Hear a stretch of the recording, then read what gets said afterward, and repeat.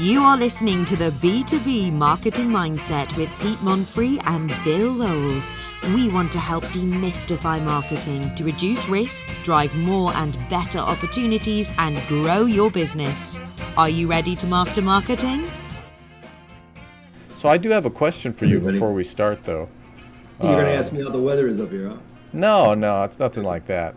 Is it Miller or Pabst down there where you are? What's the beer?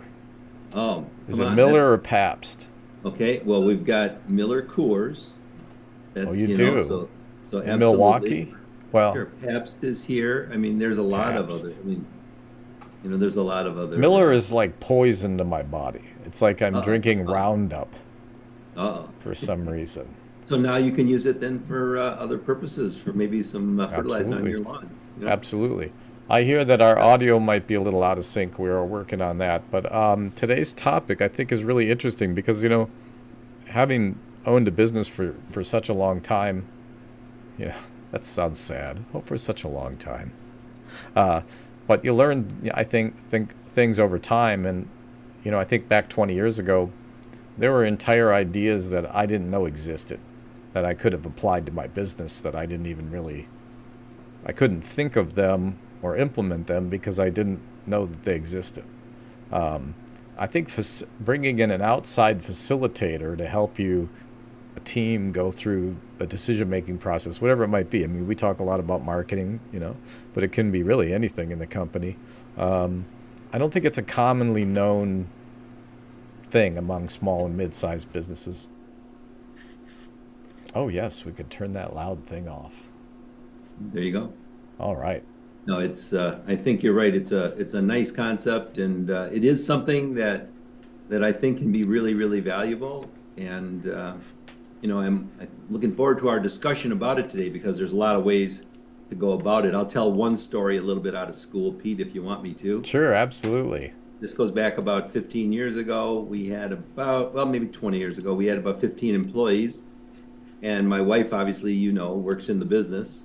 And I don't want to say that we were a little dysfunctional from a leadership standpoint, but, it was one of the things where some of the employees, if they didn't like what I said, they went to my wife, Jan. If they didn't like what she said, they would come to me, and you know how that story goes.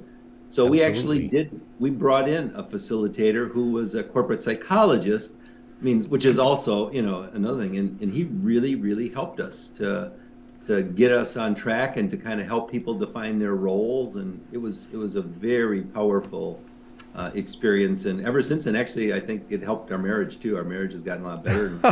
Now we're sitting. Well, what an added benefit. Yeah, it was really nice. It was really a nice bonus. Well, but that's just one example, that's just one example. Well, and I think that, at the core of what we do, we're facilitators. There's a misperception, I think, with marketing people and consultants in general, that they somehow know the answer before they parachute in, but they take you through a whole bunch of exercises so you think you're getting your money's worth, and then they tell you, like you have their solution on a shelf back here, but you're not going to give it to them until they pay up, right?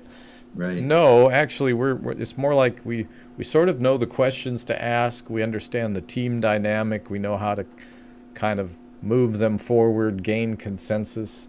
I mean, what does a facilitator do? Because I do it so much, I can't even describe it. It's so rote for me. Yeah. I don't know. Well, I think a couple of things.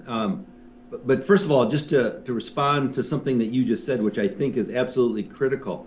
There are times when I will have clients hire me to come in and facilitate. And one of the very first questions that I ask them is, are you looking for me to be totally unbiased and just simply facilitate, and that's my role? Or do you need me to add in my expertise if I find that suitable? And sometimes I'll get clients that will say, nope, don't do anything, just stay neutral the whole time, and I'm great with that. But I get others that say, well, that would be stupid. Why wouldn't we want you to give us your 2 cents worth? You've been doing this for so long. So, Right. that's key. But I think, to answer your question, I think a facilitator, in my humble opinion, would be somebody who kind of like provides leadership to the group, but in a way, they give the reins over to the group. So you are there to make sure something gets done, whether we accomplish our goals or objectives or whatever it is. And we can talk about that too, Pete, of what we're trying to set out to do. But we're doing it exactly like you said, in a collaborative way. We're making sure that everybody is participating and that we get everybody involved, and that we're not all doing the nodding like if our supervisor says all jumping in, you know. That's the superpower. I mean, the leadership is involved in these things. You don't turn it over to a facilitator. I mean, but they can provide sort of an objective, you know, voice. And if you're a younger organization, and to me, younger is like 15 years. You know, there is some advantage in being able to sort of parachute a lot of experience in if you want that from your facilitator. You may want somebody that's just going to run a super efficient meeting. I don't find that to be the case. I think most of our clients are like, they're looking for insight from that facilitator, but they're still setting up the circumstances for collaboration, I guess. Yeah, I mean, I can give you kind of some ideas of what a facilitator might do, but maybe we should also talk about like why would we consider one, like what kinds of things would we utilize that for. And I think we should save a couple of minutes on this podcast as well, Pete, just to talk about in case somebody wants to do it themselves. There's probably some things that they absolutely how to kind of bring people together and get some consensus. And yeah, definitely, because like I mean I have clients that actually are very, very smart and they could do good facilitation, but as you know, sometimes those individuals want to be part of the meeting rather than running the meeting. So I think that's really something to help out with. So should we talk a little bit about outcomes, or like what might you use a facilitator for, or why would we do that? I think I wanted to mention this too. I think part of the problem is that it's thought of as generally, if people are even familiar with the concept of having a facilitator, they kind of think it's the domain of the big giant companies, and really that hasn't been my experience. I mean, we work with a lot of smaller and mid-sized companies, and you know, the team might only be 5 people, but you know, it could be 15. I mean, who knows? But the idea is, I think the facilitator brings structure to it, and they make sure that the outcome happens. So I think that's a good definition of kind of what a facilitator does. But yeah, outcomes. And the first one I think of is consensus. Like, it stops the boardroom arguments. You know, this person thinks this, the CEO thinks that, and you know, nobody's really done their research, but they've got really strong opinions. I once had to facilitate a budget meeting for a group of engineers. I mean, so it's like, so you're right. So consensus can be a good thing, and you can facilitate a lot of different topics. So, but it's not always consensus. Maybe there might be some times when you really need some creativity, or you may need to just do some brainstorming or find out where people feel on a subject, or maybe it's conflict. We got some conflict and we need to resolve it. Like I was telling you about our firm when we brought in the facilitator. So there's lots of ways to do this, and it's important for a lot of different aspects. Well, I think it's also the facilitator sort of does this day in and day out. It's kind of their thing, you know, where your thing might not be that. And then usually on top of that skill, which I think facilitation is a hard skill, I think then you'll have a subject matter skill on top of that. So you might have a facilitator that specializes in setting up factory floors or lean, manufacturing. Or you might have one to develop a marketing plan. That's something we do. You could have one to iron out cultural issues, right? Sure. They have this third-party status and power that's pretty unique to the client. But they also have subject matter expertise the organization might not have in-house. Yeah. And sometimes it's good just to be the neutral person. I mean, there's been lots of times when I've served at that where the clients tell me, don't use your insights and your expertise. Just like you said, keep us on track from a timing standpoint. Make the process work for us. Get everybody involved. Make sure that people behave themselves. You know what I mean? Do some reporting back. Make sure that you do some follow-up probes. If somebody is going crazy, let's put it in a parking lot and keep track of that. You know, I mean, there's so many things that they could do, but it just depends on the purpose. But they're always valuable. They're always valuable. Well, we could be biased because, you know, full disclosure, that's kind of what we do. But when this topic came up, I thought to myself, oh yeah, you know, we could just talk about that. But then when I really started to try to verbalize, well, what does a facilitator do? Because on its surface, it sounds like the most useless kind of consultant you could get. But it's the opposite is kind of true, because you get the additional experience. You get somebody who does this day in and day out, who knows how to work with the team, who has the power of being objective third party, which I just don't think you can underestimate that. And usually they're problem solvers. Like, that's their thing, right? They are problem solvers, but the really good ones, though, they're going to get the group to go towards that, you know, that solution or whatever they need to accomplish on their own. They very rarely have I seen really good facilitators say, "Stop! This is what you got to do." You know, it's Yes. like it's almost like a psychologist or a psychiatrist kind of getting you to realize, "Hey, I'm all screwed up, and we can get this fixed out." You know what I mean? Well, yeah, their it's collaboration is part of the mix. Yeah. And maybe your problem is that your team's not collaborating. You know, maybe that's the problem that the facilitator is solving. Yeah. Can I give you an example? I'll give you two examples that I think are appropriate to, I think, this audience with regard to marketing, okay? Sometimes it might be really good to have a facilitator like yourself where, you know, you've got all these good marketing ideas, but it's like, wait a minute, somebody's got to help you sort through why did you do, you know, why are you saying this, or why this one, or let's weigh the good and bad of this kind of decision, and you know, or maybe helping them facilitate an action plan. I know you do that for your clients, but sometimes they need to kind of go through that process too. Who's going to be responsible? When are we going to get this done? No. You know, I mean, There's too much stuff, man. I hate to tell you this. There's just too many things that you have to deal with. But what I always think of is, I'm not the guy that brings necessarily answers, although I may have seen something before. I've probably worked with a company very much like yours. But really, I have a framework. I mean, I hate to simplify it down to this, but it's something that we've used over and over and over and over again to solve problems for B2B companies. And that's really what we're bringing to the table, is sort of like, we know how to ask the questions. We know the questions to ask. We're sort of like the person that walks around in the dysfunctional factory and very quickly puts an X on the machine that's a problem. Yeah. And so in a lot of ways, we compress decision-making process so that, you know, when you have your team together all, you know, assembled, which is expensive, you're really getting things done, getting a specific outcome. So yeah, I love that you talked about the process too, and I think that that's really important, because I will get a lot of times, and I know you and I've talked about this offline many times. Sometimes we'll get people that want to shortcut the process, and it's like, you got to tell them, hey, wait, get back, follow. It's gonna come out okay in the end. You just have to go through this, you know, this system or this process. But people, they're always trying to shortcut. Oh, let's just do this, or let's wait a minute, you know.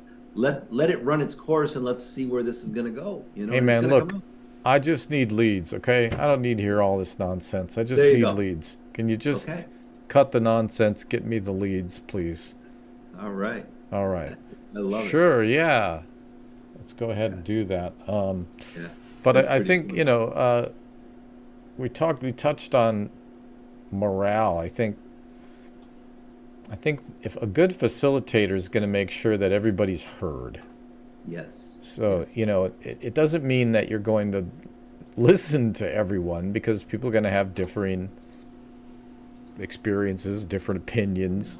A good facilitator is going to bring some objectivity to that table, but they might suggest you do some research, okay? If they're not, I know if I'm not kind of comfortable with the data that I'm hearing back from people, or how they arrived at their conclusion, they'll say, Right. hey, I believe X, and they're very, passionate about their belief. And I say, well, how do you know that? And they say, well, listen, man, I've been in this business for 20 years, and yeah. And it's like, no, that's too general. It's too anecdotal. It's like we're analysts, we're looking for what's the quality of the information that's going into this framework and system, because, you've actually contracted us for the outcome, the output of that system. So, and so, and the challenge, I think, is the client is usually about 97.5% right. Like they know their business pretty well. I mean, it's like a 1 or 2% variation of either bias or some sort of erroneous belief or something that they're missing that's really keeping them from making dynamic changes in their Right. trajectory. And sometimes, it's just that they may be a little overwhelmed. I just facilitated a session with a client of mine. They have an upcoming board meeting very, very soon, actually, this next month. And their leadership team wanted to prepare, like, what are the key things that we should present to the board and what should we do? Well, they could come up with all the ideas without me. I mean, they could have done that. Right. But what they said is, no, we want to walk away with the top 3 things, and what you said early on in this podcast piece, and we want to be, all of us, in alignment. We all want to be happy that those top 3 choices are exactly what we want to present, and then how we present it. And we did it. We did it in about a half a day, which was really pretty effective. But to your other point, they knew what they were doing. I mean, they could have done this on their own. Probably it might have taken 2 days, but they could have got there. Well, I've seen it in situations where they're trying to execute as hard as they can, but they've never really had the time to kind of sit back and consider all the different factors and facets. And that means in practice, you're already overwhelmed, and do you have time to kind of sit down and dissect all the different areas to even address? Whereas somebody that with a framework has already done that for you.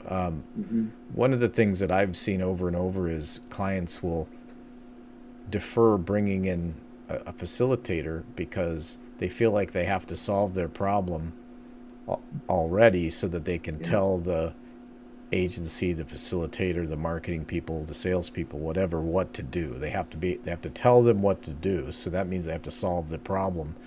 Yeah. And it's like, no, we're more like Sherlock Holmes, and we're going to come in there and figure out and help you do just what you're struggling with. I mean, how long is that going to take you? I saw one company tell me that, and 6 months later, they're like, yeah, we're still having meetings on that. 6 months, we've been implementing for 5 by then, or 4. But it's, I don't think that people understand that this is an option available to them. And, look at the specialization, of that person. In my case, it's in developing marketing plans, troubleshooting marketing programs, looking at how you sell. Bill and I have a lot of overlap of what we do, but he's really a researcher, analyst, has proprietary software. Tell us about that software system we were just talking about, how you do research. Well, I don't know if it's on our topic of facilitation, but we do have some software that's been developed exclusively for us, which is pretty extensive and allows us to do some really deep dives into a lot of things. And it's kind of a powerful unit, but it also, at the same time, that same software allows us to facilitate online focus groups. So, I mean, I can do a focus group with people from all over the world, and we've done that. Which has been fun because of some of that software. So that's a technique too. So that's, I guess, where I was going with it is that, a lot of times a facilitator will have tools that it only makes sense for them to have the tools because they're expensive. And so you have to be kind of doing this day in and day out. So your area of specialization would be research. Ours is planning, marketing planning. Others have a different focus, right? Other facilitators. And then, like you mentioned, some don't have focus at all. I'm really seeing a lot of lag, and I'm pretty sure that's there's audio lag going out. So if you're this will go out as audio as well to our podcast, so it's all well and good. But to those watching on video, we'll figure this out. The setting before was better. Well, we'll have to change our settings and see if that helps. Maybe what we should do is do some ventriloquism, Pete. So we'll just pretend like we're talking, and then we'll throw our voices. Exactly. Well, let me futz with the settings here, and we'll just see if anything changes. But yeah, one of the things that, do you want me to talk? Or you want me to wait? Sure. Yeah. No. Go ahead. You talked about having the tools, and this might be something like, even if somebody wants to do this on their own, and there are some things that you can do on your own, obviously with facilitation with your team, but there are so many techniques out there that can be done to get somebody, whether it's creativity, whether it's, we've done something called idea mapping. We've done, something called the affinity exercise. I mean, there's hundreds of facilitation techniques, and I've been lucky enough to be able to utilize many of them over my years. But even visioning exercises. The one that I remember that I shared with you about the 6 hats, which I love that one. It might be something that somebody does on their own, where they, after you have an issue or a problem, you've got like 6 different groups. And one group goes out and tries to describe all of the different alternatives to what we're trying to deal with. Another group takes a look at watch out for this. And maybe somebody else is strictly going to just come up with some other new ideas or ways to sell it. And somebody else might be doing process, but it's called the 6 hats. If anybody ever wants to look that up, it's a great technique. And I've used it a lot, but a lot of my clients use it internally, and they can do that themselves. It's just a great thing. It doesn't take a lot of time. Is this something that can be made into a 1 or 2 sheet document and linked to in the comments? Absolutely. Because one of the things we try to encourage everybody, I'll tell everybody once again what's going on if you've joined us in the middle.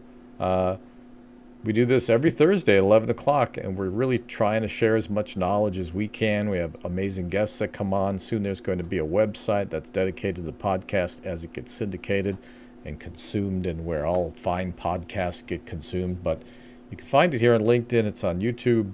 You can subscribe there. You can follow Bill or I.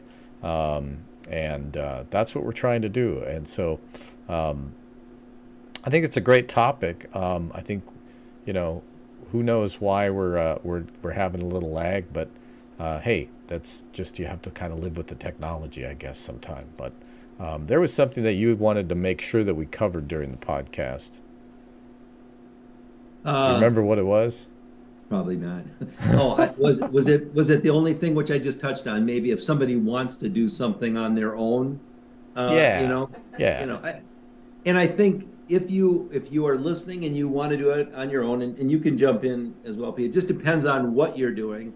But if it's a simple thing, just remember, like we've already summarized, make sure everybody has a voice. Make sure that you do a good job of listening. A good leader is a good facilitator usually. Yeah. It kind of comes with that territory of leadership. And I'm writing a book called Everything I Learned About Leadership, I Learned Leading a Band. I love that. It's not completely true, but that's where I realized I'd picked up all these different skill sets that I had no idea were worth anything outside of a drunken bar in Minnesota. But I'm writing that book. I'm announcing it to the world, so now I have to finish it. But that's wonderful. Can I write the foreword for you? Sure. Okay. Absolutely. Here's a guy that I can't carry a tune, but I'll write the foreword for that. Absolutely. Absolutely. Well, I think, if you want to learn more about facilitators to see if it makes sense for you, look, for some companies it doesn't make sense, maybe you're already, you feel really good about the facilitation, or maybe you're facing a big transition, like you're really trying to get away from the status quo, but in a bigger way. You're not looking for maybe something, an incremental change. You're trying to go from 10 million to 20 million, or from 20 million to 40 million. You're at that second stage already where you have an established business. But as everybody knows, once you get to a certain point, the resistance seems to get exponentially higher. And I think this is where facilitators, consultants, where you can buy expertise now, parachute that into your organization, leverage it, and be done with it, and change the specialty, the subject matter expertise, and really make things happen. So I'm glad that we were able to share this idea with people. Can I share one more thought for the people that are listening? And this might make sense for everyone. Sometimes a good facilitator can facilitate a meeting between two, what I would call complementary businesses. Let me give you an example. I facilitated a series of meetings between an architectural firm and a general contracting firm. I did several between architectural and engineering consulting, engineering consulting and other general contractors. And the point that I'm making is, if you have two organizations that are trying to work more cooperatively together, sometimes having an outsider help facilitate what you're trying to get out of it and how it's going to work is kind of magical, because I don't think they could have pulled that off on their own. I really don't. You've been listening to the B2B Marketing Mindset with Pete Monfrey and Bill Lowell. Add to the conversation by commenting, sharing, and liking. And don't forget to subscribe and check out the links in the comments. Learn more at b2bmarketingmindset.com.